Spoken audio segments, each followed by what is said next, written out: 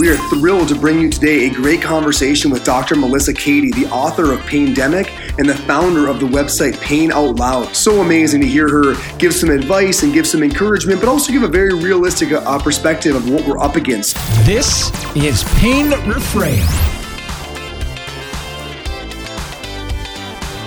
Well, welcome back to another episode of Pain Reframed. And I tell you guys, this conversation today with Tim and Melissa is just a wonderful one, where she is encouraging both individuals who have a pain issue or a pain experience or have that in their history or have a loved one that does, as well as providers who are treating pain or providers who are really treating anything and really looking to be more psychologically informed, more compassionate care providers. She really dives into depth on a whole handful of topics, including some of the challenges of the systemic structure of our health or sick care system, as well as some of the challenges faced by patients and providers in their own individual contributions to working with and managing pain. So you will not be disappointed with this conversation with Melissa. Tim and I weren't. And so without further ado, we give you Dr. Melissa Cady. Dr. Melissa Cady, what an absolute pleasure. Thank you so much for coming on the show. So happy to be here. Thank you, Jeff and Tim. I've already had the pleasure of reading your book actually twice and have gotten to know quite about you and follow a lot of what you're doing on social media and with Pain Out Loud, but our listeners haven't had the distinguished pleasure. Do you mind giving them a few minute background of just kind of where you're coming from and kind of what your position is and what you're hoping to accomplish? Sure. Well, I think it's good to mention that before I went to medical school, I actually was a personal trainer and I worked with physical therapists. So I got a little bit of an eye and understanding of just using the body from a musculoskeletal standpoint. And then I became a personal trainer doing my own business, and I realized I felt a little bit like I didn't have all the knowledge I needed to help people with this low back pain or heart disease. Might as well go to medical school. Went to medical school, and I had a choice between DO and MD school and applied to both and was actually allowed to go to both, but I chose to go to a DO school just because the musculoskeletal component that seemed to be emphasized. And so when I went into medical school, I didn't know what I wanted to do. I loved everything. I loved learning. And I eventually ended myself in a year of general surgery unexpectedly. And then I did a year of internal medicine. I did 3 years of anesthesiology. I decided I ran across a pain service. I thought it'd be great to take away people's pain. Went ahead and did a year of a pain medicine fellowship. And as I got to the end of my fellowship, I realized, I'm seeing what's being done out there. And I realized people were changing what they were doing based upon reimbursement. And I saw these opioids being used. And I realized so many people were being trained in ways that didn't really emphasize all the different components from a holistic point of view, especially musculoskeletal point of view, especially reversible pain. I saw all this going on and I just had a bad taste in my mouth and I didn't want to be part of what was going on. And so I dropped into just doing anesthesia 3 or 4 days a week and trying to really think about how I can make a difference. And the thing that I realized is that what's under-delivered is usually what's under-reimbursed. And so I find that what's undervalued, people aren't going to actually deliver on that. So I felt like as a physician, I'm a teacher and I'm supposed to help people understand the situation so that they can better take care of themselves and make better choices. So Melissa, looking at some of your stuff, I've seen this term challenge doctor coming up a couple times. Where does that title come from and kind of what's the story behind that? Well, actually, if you look at the word challenge, first of all, if you look at the first 3 letters and the last 3 letters, it actually spells the word change. So I tell people to see change within challenge because a lot of times you look at the big, long word challenge, which any challenge we have in life may see overwhelming. And if you would just realize that hidden within that challenge is actually the possibility of change. And so that is where it started. But ironically, I feel like because I'm so focused on pain in the world of pain, to me, challenge, pain, suffering, they really are all the same thing. And so I challenge not only people to understand pain better or challenge them that they can overcome things in their life, but I challenge myself and I challenge the system within which I work right now, because in essence, if we're going to really make a change, we've got to challenge every single level that's involved. In the process of several years of hemming and hawing about what to do, I had someone actually come up to me at a gym of all places, completely random, and said, you should write a book. You have a message. And I kind of laughed. I was like, me write a book? I don't know about that. But then I just started taking a journal on airplanes and just chunks of time where I would just, my passion and my fire inside of me and my frustration of how people weren't seeing this, I just started putting it down on paper. And then I pulled it out one day, put it on a Microsoft Word document. And then I actually kind of, I looked for somebody that out there was doing a lot of work and self-development and getting your message out there, and followed people like Brendan Burchard. And then I went to this Author 101 University, and I basically kind of cornered them in a way and presented my book. And 2 months later, they gave me a contract. So there you go. Paindemic arose. That is so awesome. And so for the listeners, the whole title is Paindemic, a practical and holistic look at chronic pain, the medical system, and the anti-pain lifestyle. So I want to dive right in. So Melissa, I woke up this morning, last night I was on the airplane, and I read your book a second time and kept writing more and more notes. And I woke up this morning and I had 7 pages of notes I wanted to cover, and I realized that's a bit excessive. And so I worked hard this morning to trim it down. And so if it's okay, I want to kind of jump right in and just give the listeners some idea of the incredible content. I mean, this is an extraordinarily well-written book. I mean, not only from a perspective of the challenges of what we're up against, but also from an information standpoint for patients. So, I mean, this is not something only healthcare providers would benefit from, or people who are wondering about the challenges of the system. There's a tremendous amount of just very useful diagnostic information that if any patient who's struggling with pain was to read it, they would have a lot better idea of what is going on and why. Was that your original intent to speak to those individuals as well, or how did that evolve? It was a little confusing because people say, well, who are you speaking to? I'm like, well, I'm really talking to the patients, but you know what? This is not a book, if I wanted to write it for professionals, that they would feel like they had the need to grab, because if they don't feel like they have a deficit of understanding or needed more information, then they're not going to be looking for it. So I felt like I needed to embed messages to healthcare professionals so that they would kind of get what I'm trying to say, but at the same time make it applicable where the patients could understand it and not overly medicalized in the jargon. So it really is speaking to both. We all need to wake up. Yeah, no doubt. And you do such an amazing job in the book of illustrating the problems. And you've already gotten into one right off the bat here. I love what you just said. What is under-delivered tends to be what is under-reimbursed. Nothing is a more unfortunate truth, I don't think, in our system. And, I look at chapter 10, and you wrote this wonderful paragraph, that in many cases, physicians must generate enough revenue to keep business investors happy, make enough profit beyond the overhead cost. To accomplish the financial goals, physicians may run their practices like assembly lines. In other words, physicians may be heavily encouraged to perform a certain number of procedures per number of patients in order to meet the investor revenue expectations. With physicians churning through patients, it is no wonder little time is spent emphasizing valuable life skills and education with patients, and it all comes back to poor reimbursement by insurance companies, which increases the need for higher patient volumes and services with higher financial return. This affects chronic pain patients because the quickest and most lucrative options for physicians, CEOs, and medical and industry middlemen are injections, surgeries, and multiple brief office visits with little time to do anything but offer prescriptions. I mean, that is an incredible and unfortunate truth. Melissa, how are we going to fight back against that? I mean, when the temptation is there, we know what chronic pain patients need, and that is that listening, that time, that emphasis on self-care and internal locus of control. How do we begin to manage in this environment? I don't think people are going to like my answer. I don't think it's easy if you sometimes I feel like if you're in a system that's broken, it seems like it just gets more and more complicated the more they try to change the rules, and then you have to follow more rules. And to me, I don't want to be, of course I do anesthesia part-time, so I'm kind of part of it, but I'm a little more distant from it than the decision-making of doing pain procedures. But I really feel like we've got to get back to the physician and the patient, or the pain professional or physical therapist and the patient relationship.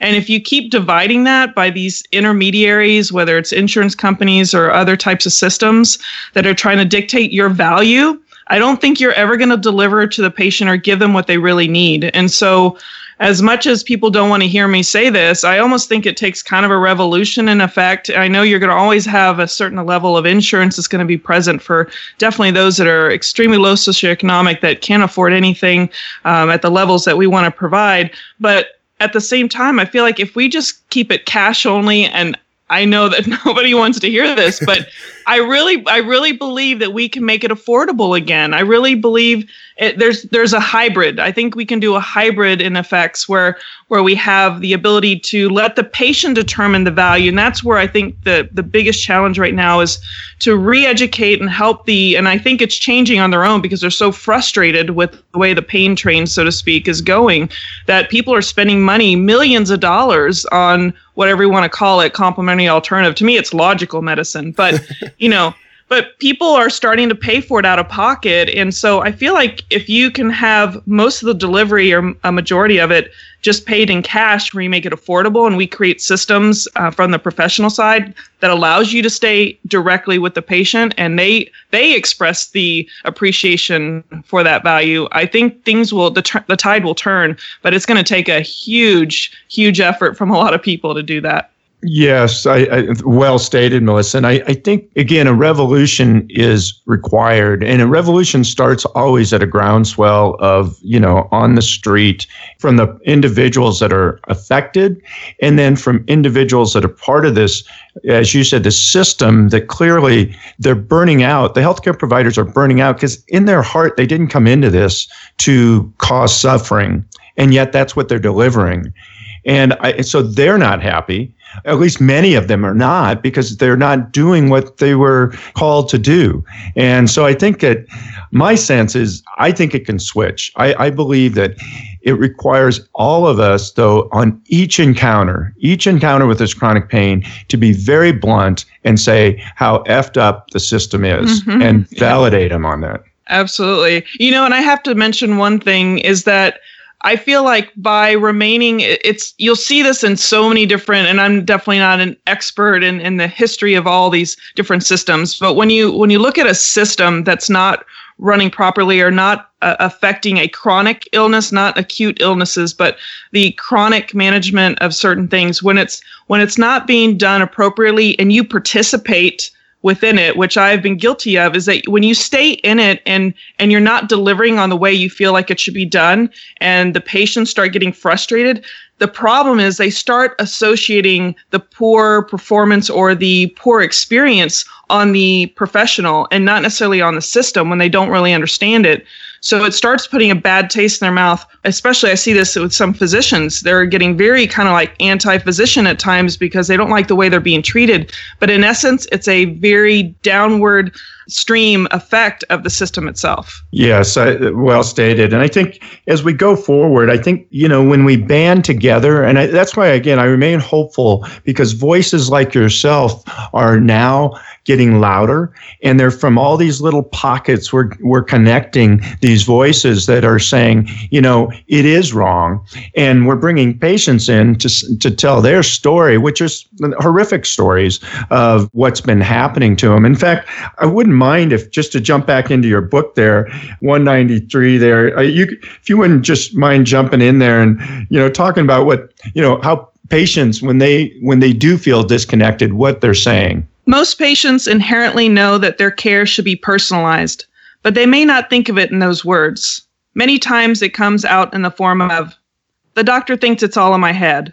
They never touched me or examined me. Or, but I don't want to take pain medication. Yes, and if we have heard that once, we've heard it 1,000 times.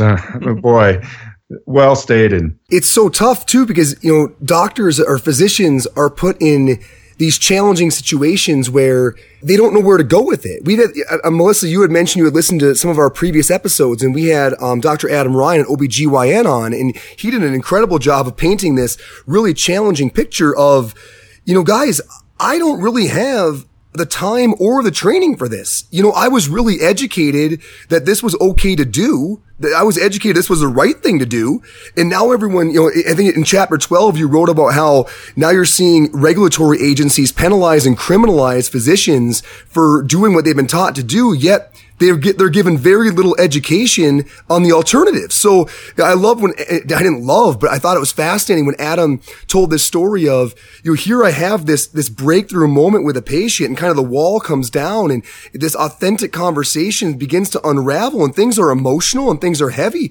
And I'm really not well trained to go forward from there. B, I don't really have the time, and C, specialists aren't really all that available. And even if they are, patients now, you made a great point in the book that now patients have another subspecialty they have to make time for in their life. The physicians are in a really tough spot here.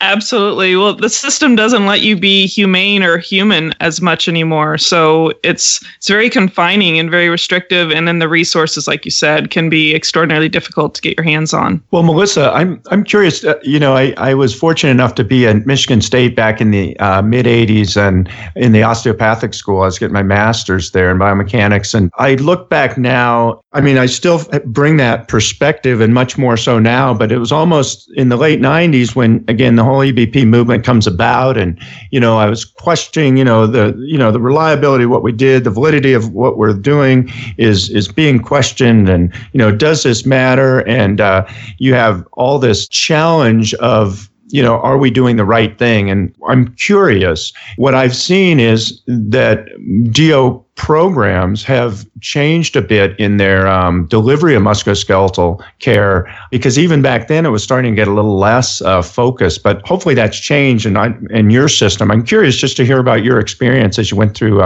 osteopathic training. Sure. Well, and I can't speak for what's being done the most recent years, but I would say that, and this is the way the mid-1900s was about anyway, that there was a convergence of the pharmaceutical, basically the MD type education into the osteopathic philosophy, which interestingly came from a gentleman who was an MD at the end of the 1800s and was frustrated with the bloodletting and all the other things which is kind of interesting when you look back at the way history repeats itself, but was very frustrated with how things were being done and wanted to assess the body in a different way.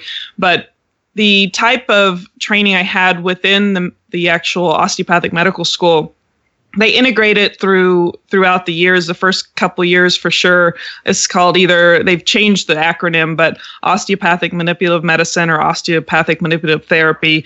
But it's actually an assessment and a diagnostic and therapeutic tool. And to me, the way I describe it to people is that because there's such a huge variety of techniques and tools, that it almost to the outsider looks like a combination of physical therapy, chiropractic, massage therapy, just because the way that we do different treatments can look so different. But in essence, it gave me a real comfort with touching the patient and allowed me to get a sense of the differences in different body types, whether it's just tissue differences, actually have an eye for things that look different. But the thing that I've realized through experience is that, the whole holistic philosophy, the whole body is integrated as a unit, and the whole musculoskeletal system that's emphasized in the philosophy of osteopathy. There's some things that we focus on, just like MRIs, that may not be relevant.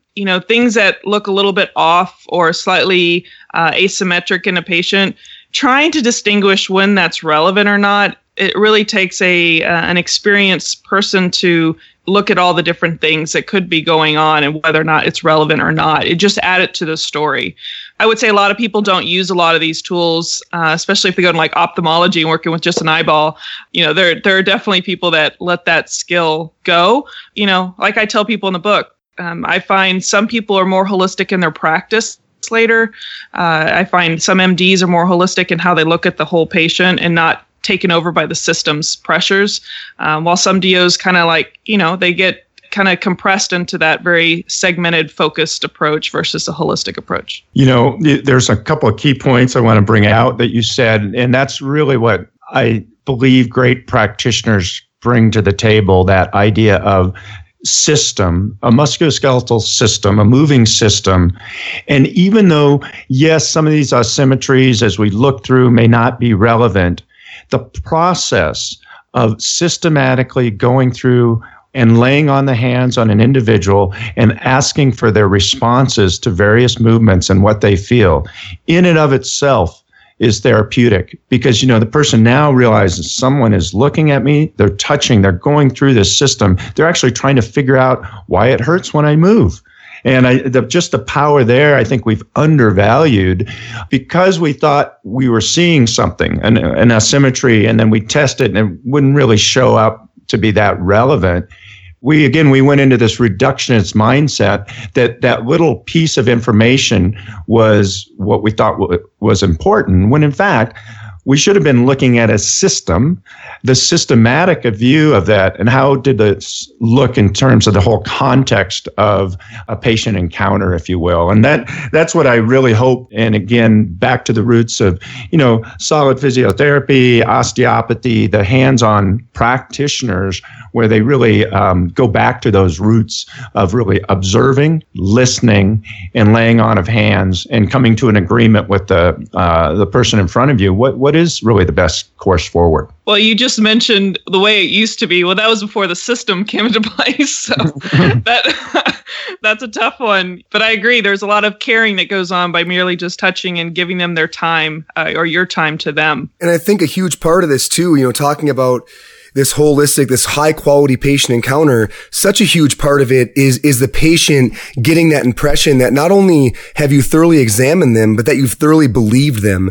And Melissa, you talked beautifully in your book about with pain, it's tough because, unlike when you break your bone, it's pretty easy to empathize with someone who breaks a bone. It's an obvious injury. They're in some pain. With headaches and chronic back pain, when you can't see it, that invisibility creates those roadblocks to empathy. And, Melissa, what strategies do you use to make sure that a patient feels as though no, I really get you. I realize I can't see it, and I know that makes this challenging, but I'm really here with you. Well, actually, I kind of emphasize the fact that only you are experiencing this pain, and it's not for me to judge. I've been there myself, and I use my own experience when it's appropriate, and just say that it's hard to explain to people how intense things can be, but I want them to explain to me so I have a better understanding, even just from how consistent it is, or how it comes and goes, or when does it get bad? And you're just re-emphasizing and validating them by the fact that you are trying to take that journey with them to understand what they're going through.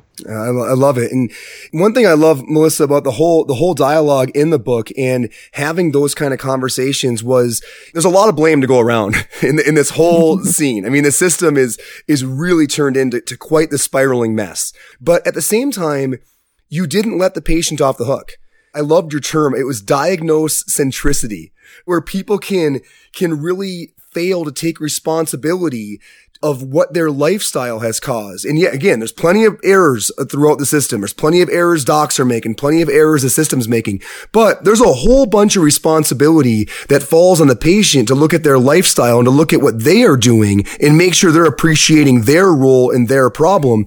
And I think that when you do a really good exam, like we're talking about, when you earn that trust and the patient believes that you believe them, you can start to actually have these conversations where you can say, hey, now look, I'm going to demand a bit out of you, and I really think, Melissa, that's something that's missing, that willingness for us to look at the patient and say, hey, you have a big role here and you've got to carry your end of the bargain as well. Oh, absolutely. And you just made me think about when the diagnocentric, how patients can be diagnocentric. I was just thinking how if they don't feel validated by a person or a professional, the moment they get a word to describe their condition, they immediately grab that as validation. It's just another way of looking at how it's very hard, as you all know, and I know you've talked about it.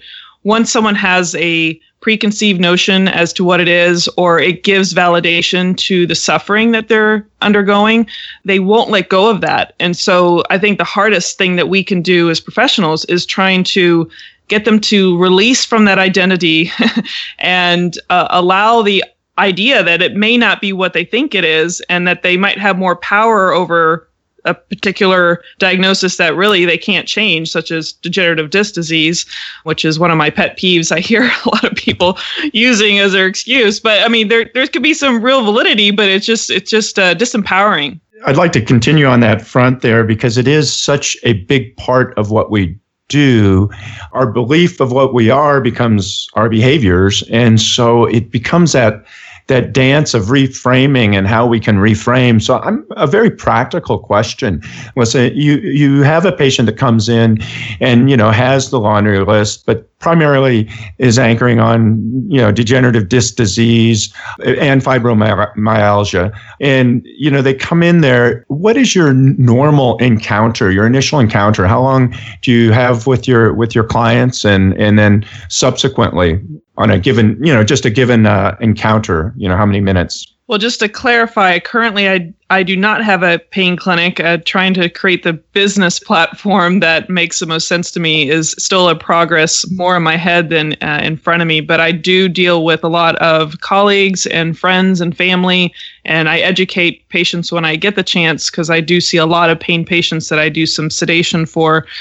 Whenever they have this kind of focus and you're trying to elicit some kind of, maybe help them out in some way, I find that when you sit there and you talk about their experience and how I said earlier, how their pain may change from time to time, a lot of times you find that their pain's not really consistent or really as persistent or bad all the time. And so trying to get out from them when things get better, that maybe they have good days or bad days, sometimes I let them get it out first, because obviously I want to build a little rapport. I've learned from past experience to not just jump out at people. It's not well received. Like you said, you have to figure out the right time.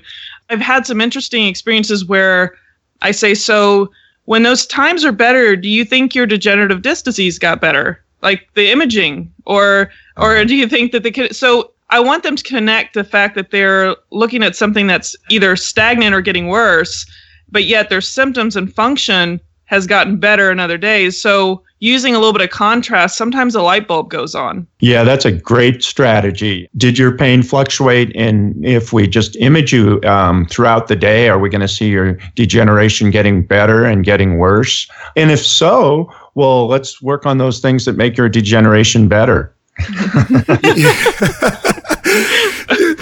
Doctor, and along those lines, when folks are anchored on those images, they're often very fearful, fearful of movement. They're thinking, my spine is unstable, my spine is degenerative, my spine is inherently frail.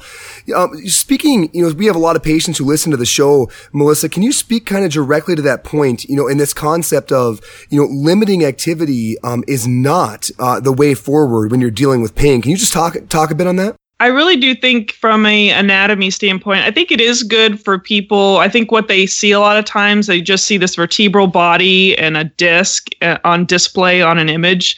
And I think it does a huge disservice. Everything that we see on these images and textbooks, we dive right through the skin and the muscles and the fascia and all the things that help keep us from just falling apart like in soup. Like we're not just these parts that just float around. It's actually very highly integrated and very tight and very strong.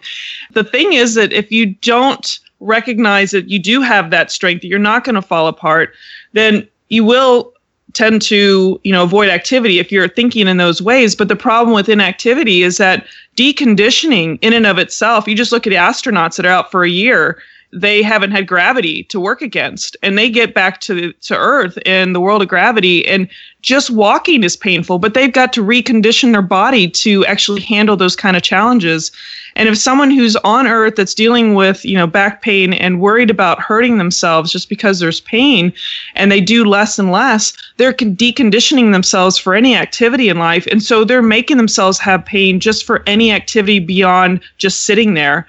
And so I always encourage people all the time to do a little bit more. Now, maybe the strategy needs to be different, but you still need to find a way to do a little bit more. And I always talk about baby steps. It's critically important to understand that our bodies are adaptable. So just as they're adaptable to whether you're building your bicep or building up your leg strength in the gym, your body's adaptable in the reverse direction. So the less input you give it, the less it's going to give back. So you have to find a way to do something and find something that you might need some strategy from a physical therapist on which movements are good for me that are going to enhance my situation. And following up on that, I thought you had a great checklist there in your book and on anti-pain lifestyle reminders. And in some respects, it's a list of about, 20, 25 items. And yet they're all have value. And I'm curious on that dance between, not overwhelming the patient to say, you look at some of my chronic pain patients and, they're going to check every box along there. I'm curious how you begin to say, well, what is your key pathway or where you most need improvement? Is it just listening to your body, or is it practice mindfulness and meditation? Part of those are complementary. So I'm curious, have you implemented that checklist, or if so, do you kind of use it in your mind to triage to say, you know what? My experience tells me if I just get this person sleeping well, and that's going to be our number one focus, then other things might follow. Just curious your thoughts on the checklist and how you implement it in practice. Sure. Actually, after I wrote the book, I've had a lot of people ask me the same thing. And because we're such complex organisms, we have all these different layers. And that's why that holistic approach is incredibly valuable, because you have to see the big picture. So all these things are really looking at all the different components that can make your pain worse or better. What I've realized is that a lot of people, obviously sometimes it's really hard to sleep when you have pain. Sometimes opioids, if people are on those strong painkillers, can make it mess with your sleep a little bit to get in that deep restorative sleep. So sometimes physical therapists can, or other professionals can help a patient find a more comfortable position, or whether it's supporting certain areas or sleeping certain positions, or maybe a better bed. Who knows what their situation is? So you got to look at the big picture. But I do believe of all these different things that you're speaking of, that sleep is critical, because none of us are at our highest performance if we're lacking a lot of sleep. And so if you want to tackle anything in your life, usually you want to plan maybe a good night's sleep the night before you try a new habit that you haven't, say, had the willpower, or sometimes, there's even the stress of, your day or how you're living your life can impact your sleep as well. So sleep and stress, I think, are kind of married together, in that if you can address those things, that they can be critical for making the other changes, so it's not so overwhelming. But if you look at the patient holistically, you might see something that's blaringly obvious of their life, of the whole biopsychosocial, approach to looking all the aspects of them. And so that's where the art of medicine is. That if you're walking in a journey with someone in pain, you see the red flag, or you see something that is really critical for them to even make any progress in the other areas. And then the one thing is breathing. I don't think if you're awake and you're dealing with pain, there's different ways of breathing, or just being in the moment and not being afraid of the pain, but more trying to understand it and moving forward, or getting the help you need to help you understand it. So I think those are the first few that I would work on. Oh, that is so good. And Melissa, I think just to kind of bring everything around full circle, and talk about all the different parties that have a responsibility here, we always talk about taking those elements and that checklist and helping our patients, look at strategies and how they can become healthier. One thing that really hit home with me from your book was that we as providers need to do that as well. You spoke about how so many physicians are stressed out and themselves in chronic pain and not in a really healthy place. And I love that you said that, people will do and model what they see around them. We can talk until the cows come home. People are inspired by role models. And the more that I look, I'm coming up on 10 years out here, so I still consider myself a relatively new clinician. And as I look around at those clinicians who I really look up to, Tim being a great example, so many of them are themselves physically and mentally very healthy. And I think that that's part of what makes them special. And I think that, I would love to have you speak on this a little bit, because I know you have a deep interest, that I think we have to call out to other providers. Look, man, you got to walk the walk. Like if you don't, I think walking the walk and saying nothing is better than saying a lot and not taking a step. You know what I mean? Like if you're an amazing example and people are like, God, I feel better when I'm around that person, their energy. I want to be more like that. The power of that, is really transcendent. Just any thoughts on that as we kind of, head towards close note the last few topics?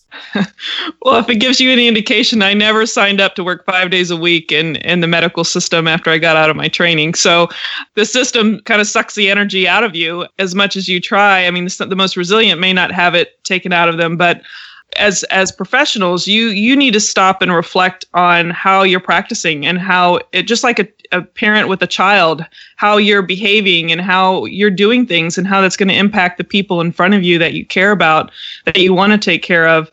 If you look at the whole system of the medical system holistically, there's no doubt that there's a checklist we could go through to say that this needs to be improved upon. So I think for individuals, it's a number one priority for me to look out for myself, not in a selfish way, but in order for me to actually have the energy, like you said, to give back more than 100% to those that really need it. Because in essence, this is why I went into the medical field, is that I want to care for my patients. And if the system is keeping me from caring for them in a way that is right, then I need to find a better way. And so I do think it takes a lot of us that think like that to step out there and take care of yourself so you can take care of others better. Well, so well stated indeed. And I wouldn't mind, Melissa, as we close, if you wouldn't let the listeners know how they can find you throughout all the different avenues. And again, please let us know again about your book. Sure. Well, the book itself, Paindemic, is actually on Amazon. It can be found in some bookstores, but you'd have to check in with them if they have it in stock. But Amazon's probably the quickest, easiest. And the other thing that I'm doing that's kind of my big push and my big effort, it's all self-funded, no sponsors for it, is actually Pain Out Loud.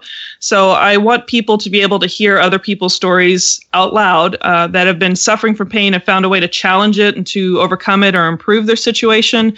It also has a small membership access to a lot of interviews that I hope to get you guys on, and a lot of professional interviews with surgeons, with physical therapists, with all types of pain professionals, pain medicine physicians, people in the alternative world. I just feel like that this is a village and there's something of value from everyone. And I want people to see a more of a, as I say, a panoramic view of what is out there and that there's no panacea, but pardon my humor, but painoutloud.com. It's where you can, see some of these stories and dive in deeper. And I'm in the middle of building some digital online educational products, not by myself only, because that doesn't really support my whole collaborative approach, is that I'm going to have a couple other people helping me create some products to educate people about pain. Awesome. Well, thank you so much again, Melissa. This was wonderful. And folks, you can track Melissa on Twitter as well. I've really enjoyed following her Twitter feed and seeing some of the great content she's putting out there as well. Melissa, audience, I can't say enough about the book. If you have not read Paindemic, please, I can't figure out who it's better for. I can't figure out if it's better for patients or better for providers. And I think that really speaks to the fact that this conversation is really universal. It talks about the challenge of the system, the challenge of understanding pain, the challenge of living with pain, and more importantly, strategies to do so better. So healthcare providers, folks who are struggling with pain or have loved ones who are, this is a must read. I got it on Audible, and that made it easy for me. So I was able to listen to it a couple of times. So I've got each version. So Melissa, thank you so much for taking your time. Thank you so much for doing what you do out there in society. We get a few more people like you and we're going to go some places. Oh, thank you. I love your podcast. Thank you for doing what you're doing, Tim and Jeff. I tell you, these are the kind of providers who are really going to change the future of healthcare. These folks that are willing to really reach across the aisle, have the challenging conversations, and recognize what we're up against, but also recognize the opportunity and be willing to put a lot of workload on their shoulders, but also to make sure everybody understands what they're responsible for and really having success in what needs to be a multifaceted approach to solving the chronic pain problem. Folks, please head over to painoutloud.com. I repeat, painoutloud.com. And if you have friends or patients who are struggling with chronic pain, have them go there and use that for a resource and maybe even share their story and become a part of the community. And I'm telling you, I know I said it several times during the episode, but if you have not read Paindemic yet, again, I'm not sure if it's better for providers or patients, but the reality is it's much needed for both. You will come away a better practitioner and with a better understanding of how to manage and deal with pain. So a big thanks to Melissa. As always, a huge thanks to our sponsors. So ISPI, head over to ispinstitute.com. Make sure you're checking out all the great content courses that ISPI offers. They've got short-term, they've got weekend courses, they've got long-term courses, they've got the 6-month certification, and they continue to charge and lead the way in all things pain education. So huge thanks as always to ISPI, to Evidence in Motion. We're over on the blog, evidenceinmotion.com. And as always, if you're willing to jump over to iTunes and leave a review, that will result in this message being heard by more people who need to hear it. Thank you all so much, and we will see you on the next episode. Pain Reframed is brought to you by our sponsor, the International Spine and Pain Institute. Check out their transformative pain science programming at ispinstitute.com.